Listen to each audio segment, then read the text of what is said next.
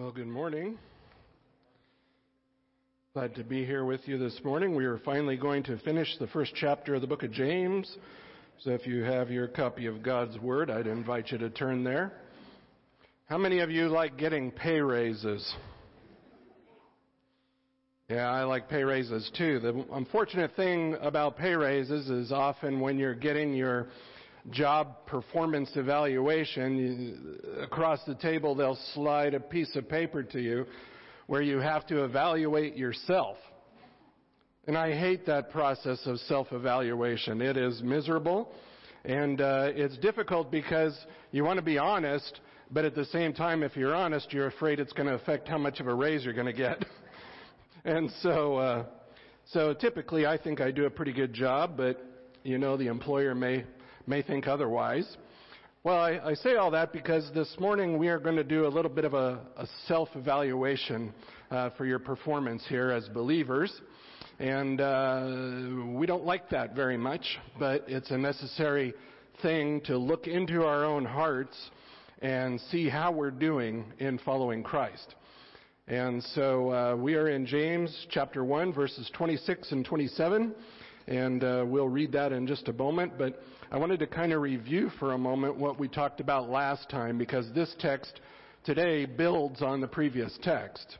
And so last time I preached, we talked about the need to be doers of the word and not merely hearers who delude ourselves. Remember that? And we said that this was the major point of James' letter. This is the point that we need to implement what it is we profess. We need to be practicing what we profess as believers. What point is it to say that we have faith in Christ but have no works to back it up? And so that is James' major discussion point. And we talked about two ways to avoid the trap of self-delusion in this area. And James says, listen, if you say you're a believer but you don't do any faith-directed works, then you're deluding yourself. And so the discussion we talked about last time was that we needed to serve God faithfully by proving ourselves to be doers of the word. We can't just listen to sermons and teaching and take in all this information and all this wonderful truth and not implement it in our lives. Otherwise, we are simply deluding ourselves into believing that we are somehow being obedient because we're listening to the Word. And the Word of God must fundamentally change us. If we hear it, we can't just listen to it. We need to hear it and respond to it. And saving faith results in faith-directed works and service to God and to others. That's what the Word does in our hearts. It's supposed to change us. It's supposed to sanctify us. It's supposed to make us more like Christ. And so we don't want to be those who just take in the Word in large mass volumes and never do anything with it. And so James really was kind of stinging us and telling us that we need to put into practice what we preach. Secondly, we needed to see ourselves clearly, you'll recall. So we needed to serve God faithfully. We need to see ourselves clearly by our response to the Word of God. We can look at ourselves through the lens of Scripture and either walk away unfazed, untouched, and forget what we just saw, or we can look intently at the Scriptures and ourselves and embrace them by becoming what James calls an effectual doer. A doer of a work, literally, an effectual doer of what the Scripture says. And the promise that James makes to us is that we will be blessed in those faith-directed works if we walk in obedience. So today we're going to drill down deeper. We're actually going to take a look into our own hearts by exploring what it is that we truly believe, and are we doing what we say we believe? We need to look at our own hearts here. We're we're going to undergo a test to see if our allegiances have actually changed. We talked about last week, are we deluding ourselves into believing that we're following Christ when we're really not? Or are we deceiving ourselves in our own heart? And that's what James is after here in this final part of chapter 1. He says, verse 26, if anyone thinks himself to be religious and yet does not bridle his tongue, but deceives his own heart, this man's religion is worthless. Pure and undefiled religion in the sight of our God and Father is this: to visit orphans and widows in their distress, and to keep oneself unstained by the world. Let's take a moment to pray and ask God's help in understanding this text. Father, please help us to evaluate our own hearts this morning. May your Spirit illuminate our minds to understand the text of Scripture that James has written for us here. Father, we know that your Spirit has written through him, and that what we hold in our hands is the Word of God. Please convict our hearts, bring change where necessary, and help us to be effectual doers of your Word, as James says. May our appraisal of ourselves be honest. And Father, may we just implement changes where they need to be changed in the power of your Spirit, not in some sort of self-effort. Lord, we want to be more like Christ, and we pray your help in doing that. It's in his name we pray. Amen. So this morning we're going to see 3 evidences that your allegiances have changed from yourself and the world to God and his priorities. 3 evidences. And this is, in essence, as I said, a self-proctored exam. Only you and God know the results of this examination. I'm not going to pass around a sheet and have you fill it out. I'm not going to grade you on this. Only you know where you need to change as the Spirit brings conviction. So what are these evidences of changed allegiances? Well, the first one is what James is saying is a controlled tongue. A controlled tongue, verse 26. If anyone thinks himself to be religious and yet does not bridle his tongue, but deceives his own heart, this man's religion is worthless. This is actually what's known as a first-class condition in the Greek, and what that means is it's kind of an if-then sort of proposition. If this is true, then this is true. And so what it means basically is this is already being practiced in the church as James is addressing it. Either by an individual or by multiple individuals. This is something that's already going on. And so it could be translated since. Since somebody thinks himself to be religious, then this, right? So you might translate it, if anyone thinks himself to be religious, but does not restrain his tongue and instead deceives his heart, then this one's religion is vain. It's empty. It's worthless. It's meaningless. Pointless. Religion is the word threskas in the Greek, and the word rarely shows up in biblical usage. And when you read the word religion, does it make you cringe a little bit? It makes the hair on the back of my neck stand up. There may or may not, many say there's no exact English equivalent for the Greek word here. Suffice it to say, in Paul's writings, he uses it to describe Phariseeism over in Acts 26:5. Over in Colossians in Colossians 2:18, he uses it to describe the worship of angels. So it seems what James is after here in the context is sort of an outward, ritualistic ceremony kind of a thing. He's looking at the outside.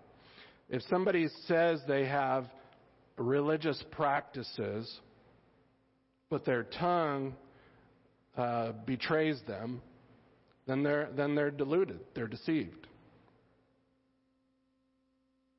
Well, why? Why is one's religion worthless if they can't bridle their tongue? Well, James is going to address this issue a lot further in chapter 3, but he's introducing the topic here. Just think back when we talked about everyone, verse 119, should be quick to hear, slow to speak, slow to anger, right?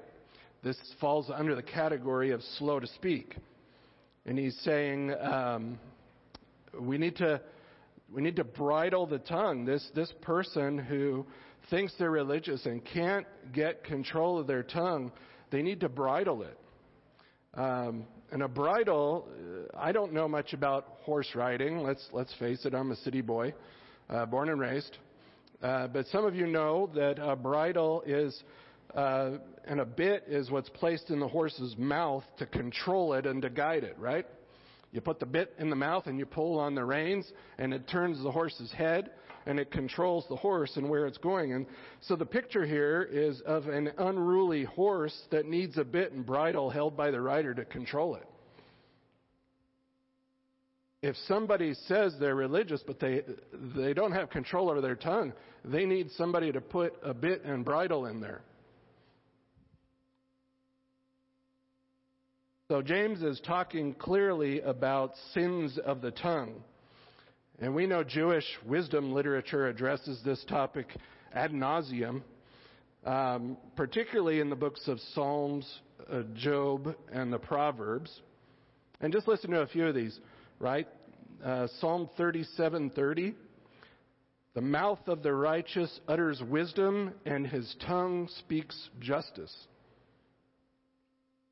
Psalm 52:2. Your tongue devises destruction like a sharp razor, a worker of deceit.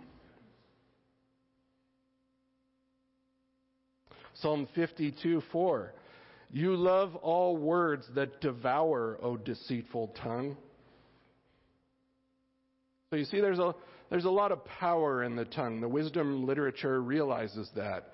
You know, we say sticks and stones may break my bones, but names will never harm me. Is that true?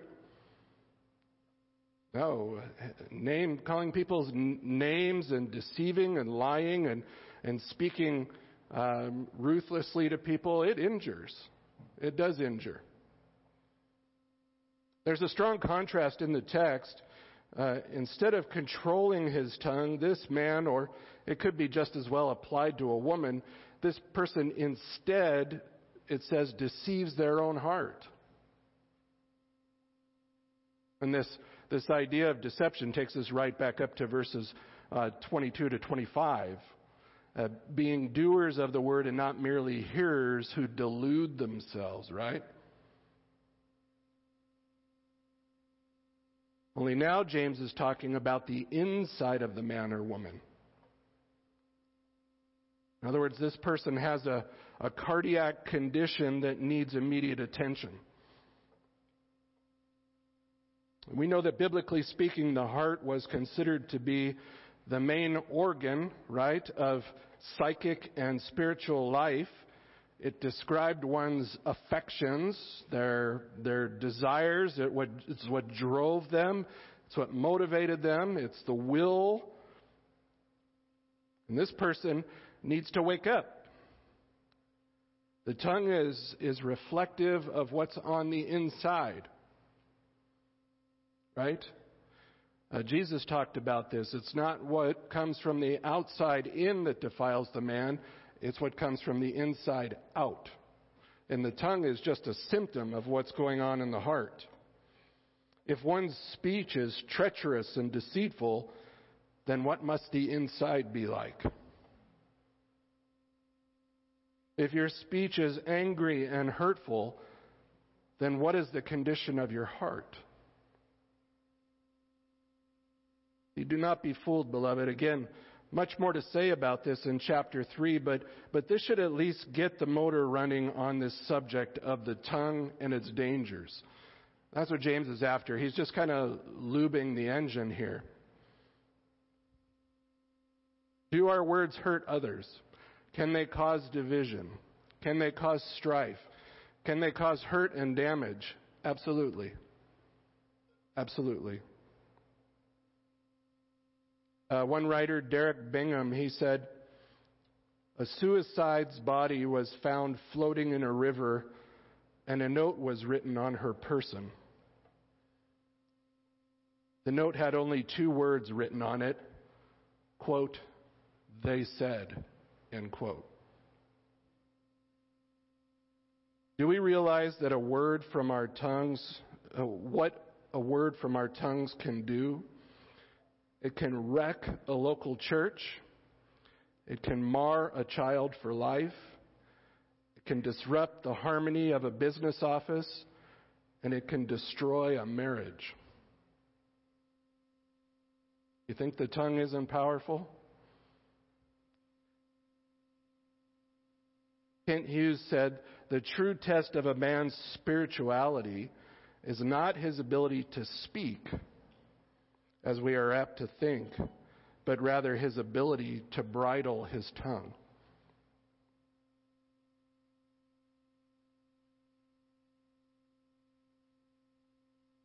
So what makes your religion worthwhile? Well, let's ask the opposite question, right? What is it that makes your religion worthwhile then? Speech that is controlled. Speech that builds up the body of Christ and others. It's speech that gives grace to those who hear. It's speech that is true. Speech that bears witness to the glory of Christ. See, when the gospel penetrates your crusty exterior and your scaly heart, and when it possesses your entire soul, then your speech will be more reflective of its new ownership. Right? This is, again, a self-evaluation. I'm not pointing fingers at anybody. This is what James is saying. Take a look at your heart. What is your speech like? Does it reflect a change of allegiances? Second evidence that your allegiances have changed is a compassionate heart. Right? You have a controlled tongue, and secondly, you have a compassionate heart. Verse 27, pure and undefiled religion in the sight of our God and Father is this: to visit orphans and widows in their distress. So now James is by direct statement going to tell us what pure and undefiled religion is. And these 2 words combined, pure and undefiled, these 2 adjectives, they communicate pure religion as God had made known to us in Christ. The idea here is perfect love for God and others. That's what's pure and undefiled. Pure has the idea of cleansing one's inner motives, if you will.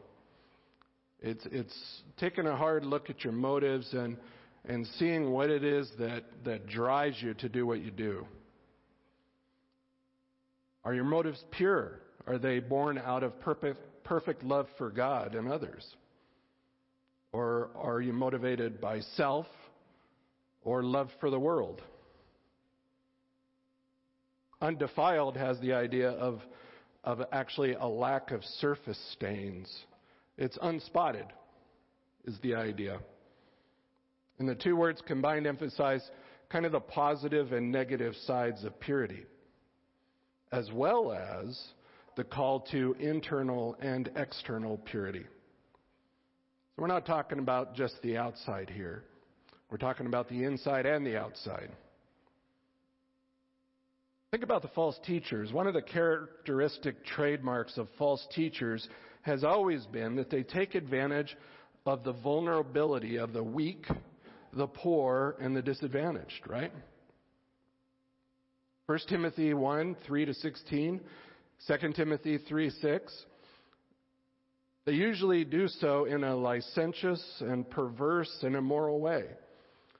False teachers take advantage of the downtrodden.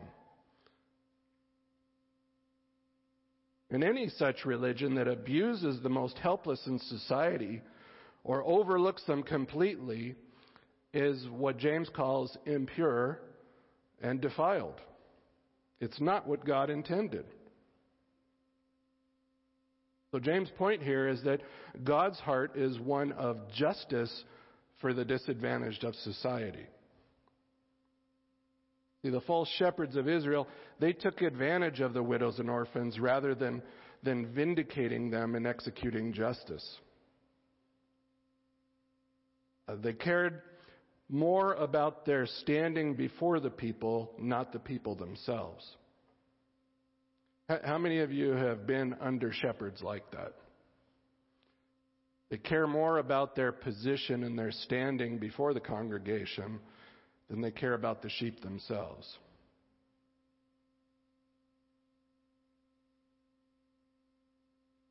Look at the phrase in the text there, in the sight of our God and Father. See, those who have had their allegiances changed through the washing of regeneration have hearts of compassion for the weak and disadvantaged. They're merciful. They're gracious. They're compassionate. They're long-suffering. They're like their God and Father who is in heaven. What is God like? Right? Slow to anger and abounding in loving kindness. Gracious and compassionate. Merciful. See, to visit orphans and widows in their distress. Widows and orphans represent the most helpless and vulnerable people of society. Right? They're the disadvantaged. They're the fatherless. They're the husbandless. And in those cases, God assumes the role of provider and protector to them. Right? He executes justice on their behalf. The verb here is a present infinitive, and the idea here is it communicates a habit that needs to be formed. It's not just a one-time visit. It's a continual care for, continual visitation, looking after them. That's why Moses had it. Moses wrote it into the law. It was direct revelation from God. Deuteronomy 24:17. You shall not pervert the justice due an alien or an orphan, nor take a widow's garment in pledge. You're supposed to take care of the widows and orphans of society. You're supposed to look after them. My heart is for them, God says. Isaiah 1:17, learn to do good, seek justice, reprove the ruthless, defend the orphan, plead for the widow. This is his rebuke of Israel, right? The book of Isaiah. Isaiah 1:23, your rulers are rebels and companions of thieves. Everyone loves a bribe and chases after rewards. They do not defend the orphan, nor does the widow's plea come before them. Psalm 82:3, vindicate the weak and the fatherless. Do justice to the afflicted and the destitute. What is God's heart? It's for the downtrodden. It's for the hurting. God has compassion on them. He's merciful. What should we be like? What should our hearts be like?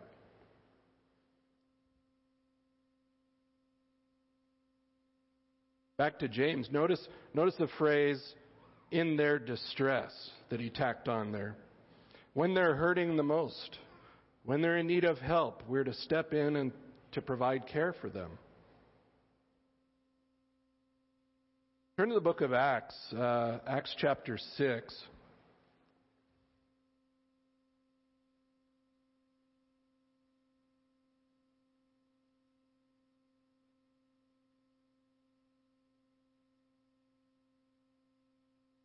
It says in verse 1, "Now at this time, while the disciples were increasing in number, a complaint arose on the part of the Hellenistic Jews," that's the Greek Jews, the ones that were from Greek culture, against the native Jews, that is, those who were native country Jews, because their widows were being overlooked in the daily serving of food. So the 12 summoned the congregation of the disciples and said, "It's not desirable for us to neglect the word of God in order to serve tables. Therefore, brethren, select from among you 7 men of good reputation, full of the Spirit and of wisdom, whom we may put in charge of this task. But we will devote ourselves to prayer and to the ministry of the word." And the statement found approval with the whole congregation, and they chose Stephen, a man full of faith and of the Holy Spirit, and Philip, Prochorus, Nicanor, Timon, Parmenas, and Nicholas, a proselyte from Antioch. And these they brought before the apostles, and after praying, they laid hands on them. And notice verse 7, "The word of God kept on spreading, and the number of the disciples continued to increase greatly in Jerusalem, and a great many of the priests were becoming obedient to the faith." So what do you make of all that? First off, we see in verse 1 that the Hellenistic widows are being neglected. They're being overlooked, right? Pure and undefiled religion is what? Looking after the widows in their time of distress. Looking after the widows and orphans. So because they were being overlooked, the apostles could not devote themselves to the ministry of prayer and the word that they felt was the priority, but they still had to care for the widows and orphans, and so they gathered men from among the congregation to take care of it so that they could do what God had called them to do. And notice that the apostles didn't just appoint warm bodies or men who could fog a mirror, right? They appointed qualified men of good reputation, full of the Spirit and wisdom. And the apostles even laid hands on them for this ministry. So was it a priority for the church to take care of the widows? It was enough of a priority to give some of their best and gifted men to it, right? Not just warm bodies. Also take note, in verse 7, it was after this structural change within the leadership of the church that the word of God kept on spreading and the number of disciples continued to increase in Jerusalem. They prioritized what was a priority for God. And the church grew and multiplied because of it. And I show you that because I think this is an ironic scene, since most churches now completely overlook senior saints in favor of having a blowing and going youth ministry or some type of singles ministry or ministry directed to young marrieds and families. But what about the widows and the orphans? Completely neglect them. What about the vulnerable and the poor among us? Who's going to care for them? You know, this all bubbled up to the surface for me this week. I've been watching the news and the recent earthquake in Turkey and Syria. 24,000 people estimated dead at this point. And that number is supposed to double. My heart is broken for these people who are just suffering the loss of everything. Absolutely everything.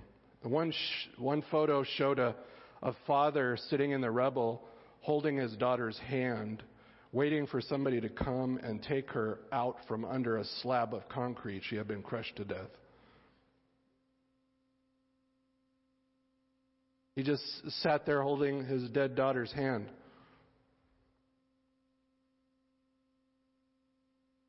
You know, at this point, I don't care if they're Muslim.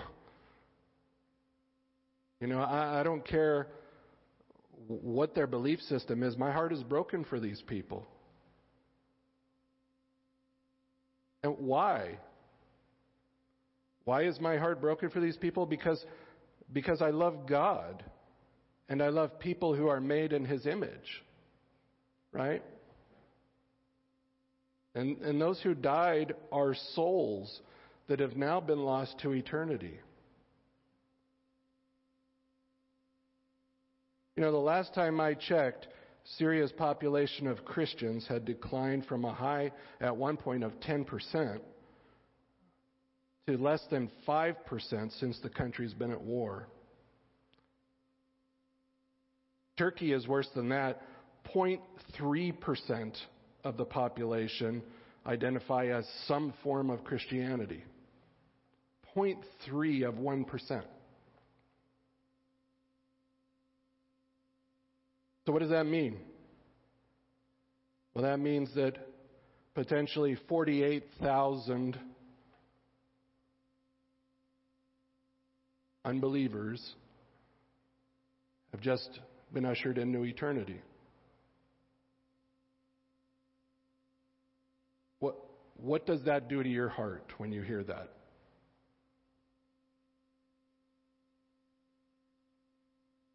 What about the people that are left living in the rubble? Are you compassionate towards those people? Do you feel anything at all for them?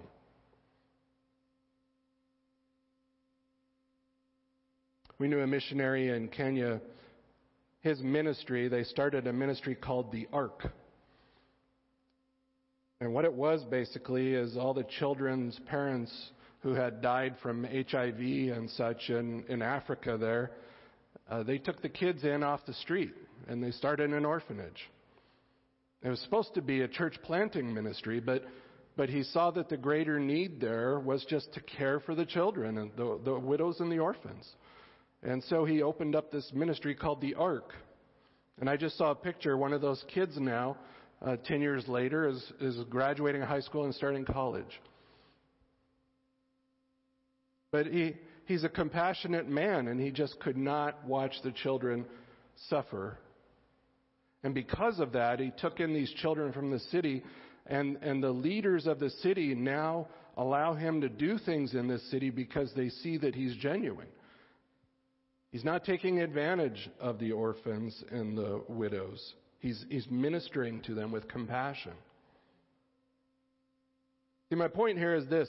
This is meant as a test of the condition of your heart. Do you have a heart that's compassionate toward the afflicted and the fatherless? Only you know for sure. James says that your compassion should translate into faith-directed works. So the question is this: has your faith made the jump from theory to practice? You say you believe, James, but what are you doing about it? You say you're convicted or you're compassionate in your heart, but what are you doing about it? That's what James is after here. He wants you to test your heart, to see what's down there, to see if you really believe what you say you believe. And are you willing to put things on the line to make it happen?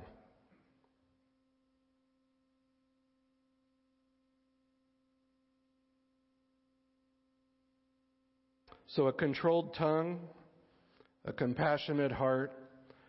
The third evidence of a changed allegiance is a clean life.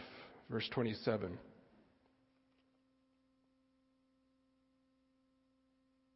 Don't miss the importance of this last phrase.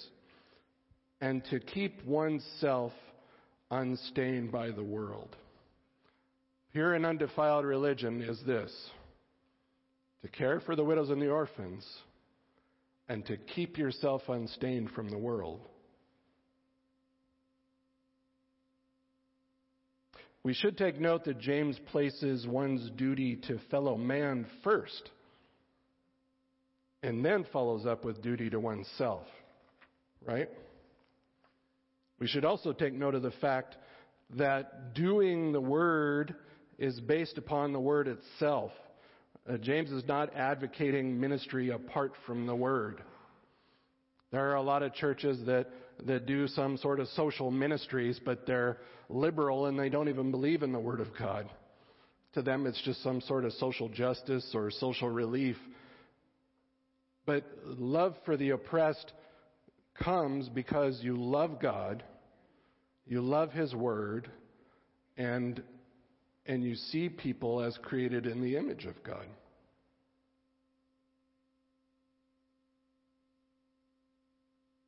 It literally reads here, unstained himself to keep from the world.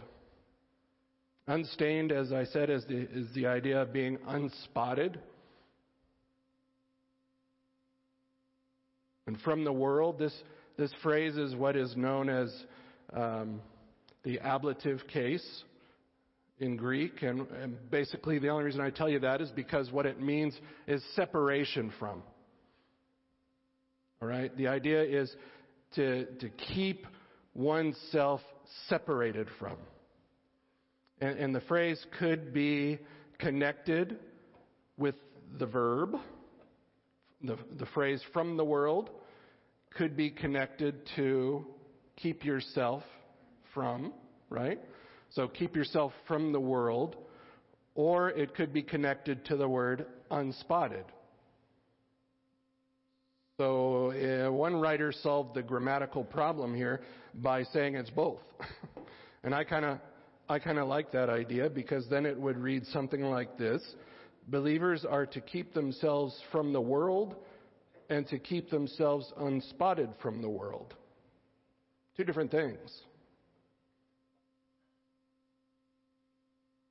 And it's a present infinitive again.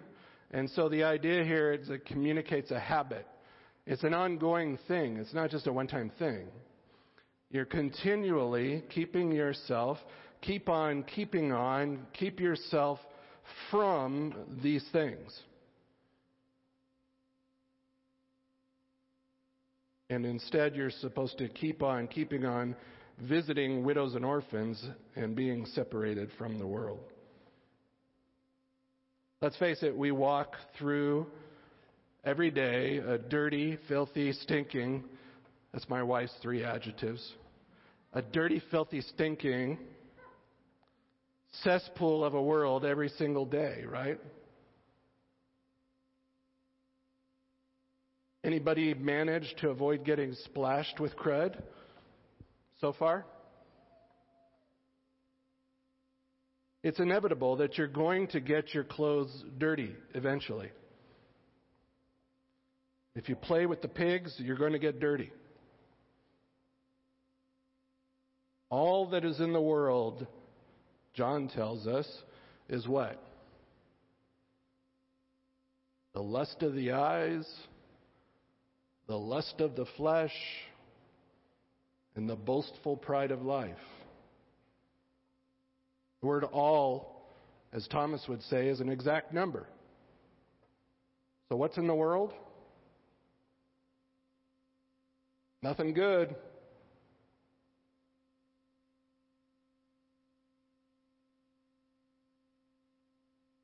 See, there's an intentionality here of separating yourself from the world and all of its evils.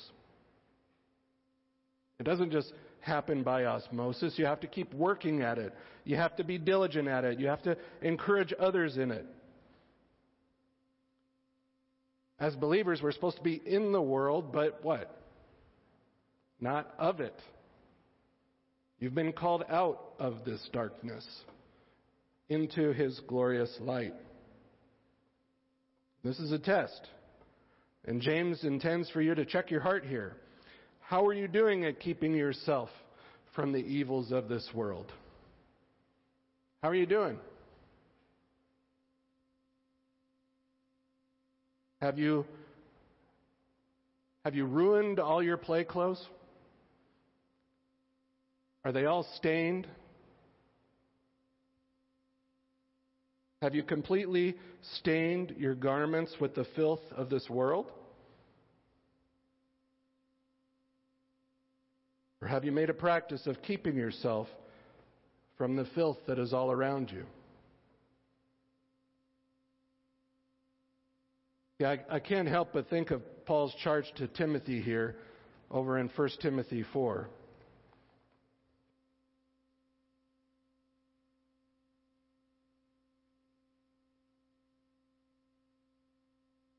1 Timothy 4, verses 12 to 16. He says, "Let no one look down on your youthfulness, but rather in speech, conduct, love, faith, and purity, show yourselves an example of those who believe. Until I come, give attention to the public reading of Scripture, to exhortation and teaching. Do not neglect the spiritual gift within you, which was bestowed on you through prophetic utterance with the laying on of hands by the presbytery. Take pains with these things. Be absorbed in them so that your progress will be evident to all. Pay close attention to yourself and to your teaching. Persevere in these things, for as you do this, you will ensure salvation both for yourself and for those who hear you." See, the charge is not just to be a good teacher, but to do what? Pay close attention to yourself, too, Timothy. Evaluate your own heart. Make sure you're walking closely with the Lord. Be an example to those around you. J.C. Ryle, we're all familiar with that name probably, he says, "The ways and fashions and amusements and recreations of the world have a continually decreasing place in the heart of a growing Christian. He does not condemn them as downright sinful, nor say that those who have anything to do with them are going to hell. He only feels that they have a constantly diminishing hold on his own affections and gradually seem smaller and more trifling in his eyes." The world get less important to you as a growing believer, or does it continue to consume you in a greater way? It should become smaller and smaller and smaller in your eyes.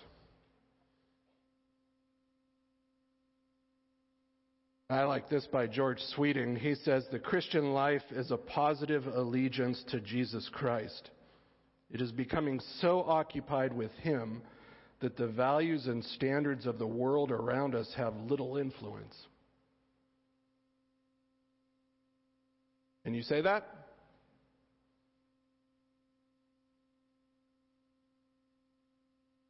Only you know. Only you know. See, the gravitational pull of this world is strong, isn't it? It sucks us in. But where do your allegiances stand? Are you keeping yourself unstained by the world? Or is it splashing all over you every day?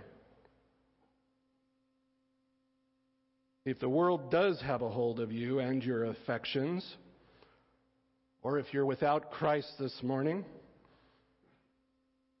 I encourage you to make your relationship right with God through confession, repentance, and faith.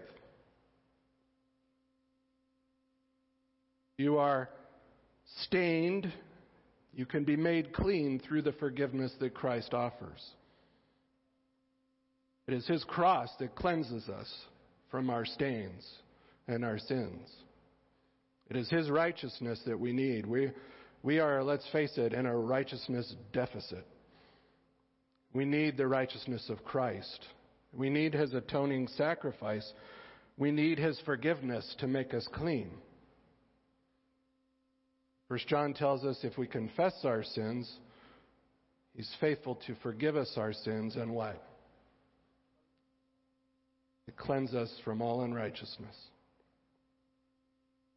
You can be made clean again. Your garments, as the song says, can be spotless. They can be white as snow. Or do you want the spotty garments? See, I have these shirts in my closet that I don't arrange my clothes by color or by style or anything. I arrange them by comfort level. And so the shirts that are really comfortable are over here, and my wife wants to throw them away because they're covered with spots and stains and holes. But they're comfortable, right? And that's how sin is for us. Sin is comfortable, right? We go to it because it's our favorite.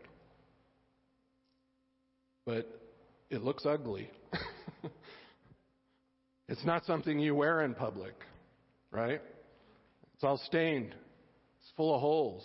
It's nasty garments. Why would you keep choosing, beloved, the garments that are stained and nasty and polluted when you could have nice, clean, new clothes? You could have the righteousness of Christ. Your sins could be forgiven. You could be made clean again. Why would you keep wearing the crud?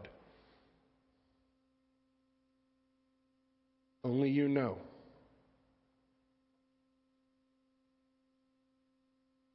There's 3 evidences that your allegiances have changed. This is a self-evaluation. Your tongue is controlled, your heart is compassionate, your life is clean. This is not a checklist of things you need to do to be a Christian. Don't get this wrong, okay? That if I do this, and this, I'm a Christian. This is not a message about what you do. It's a message about who you are.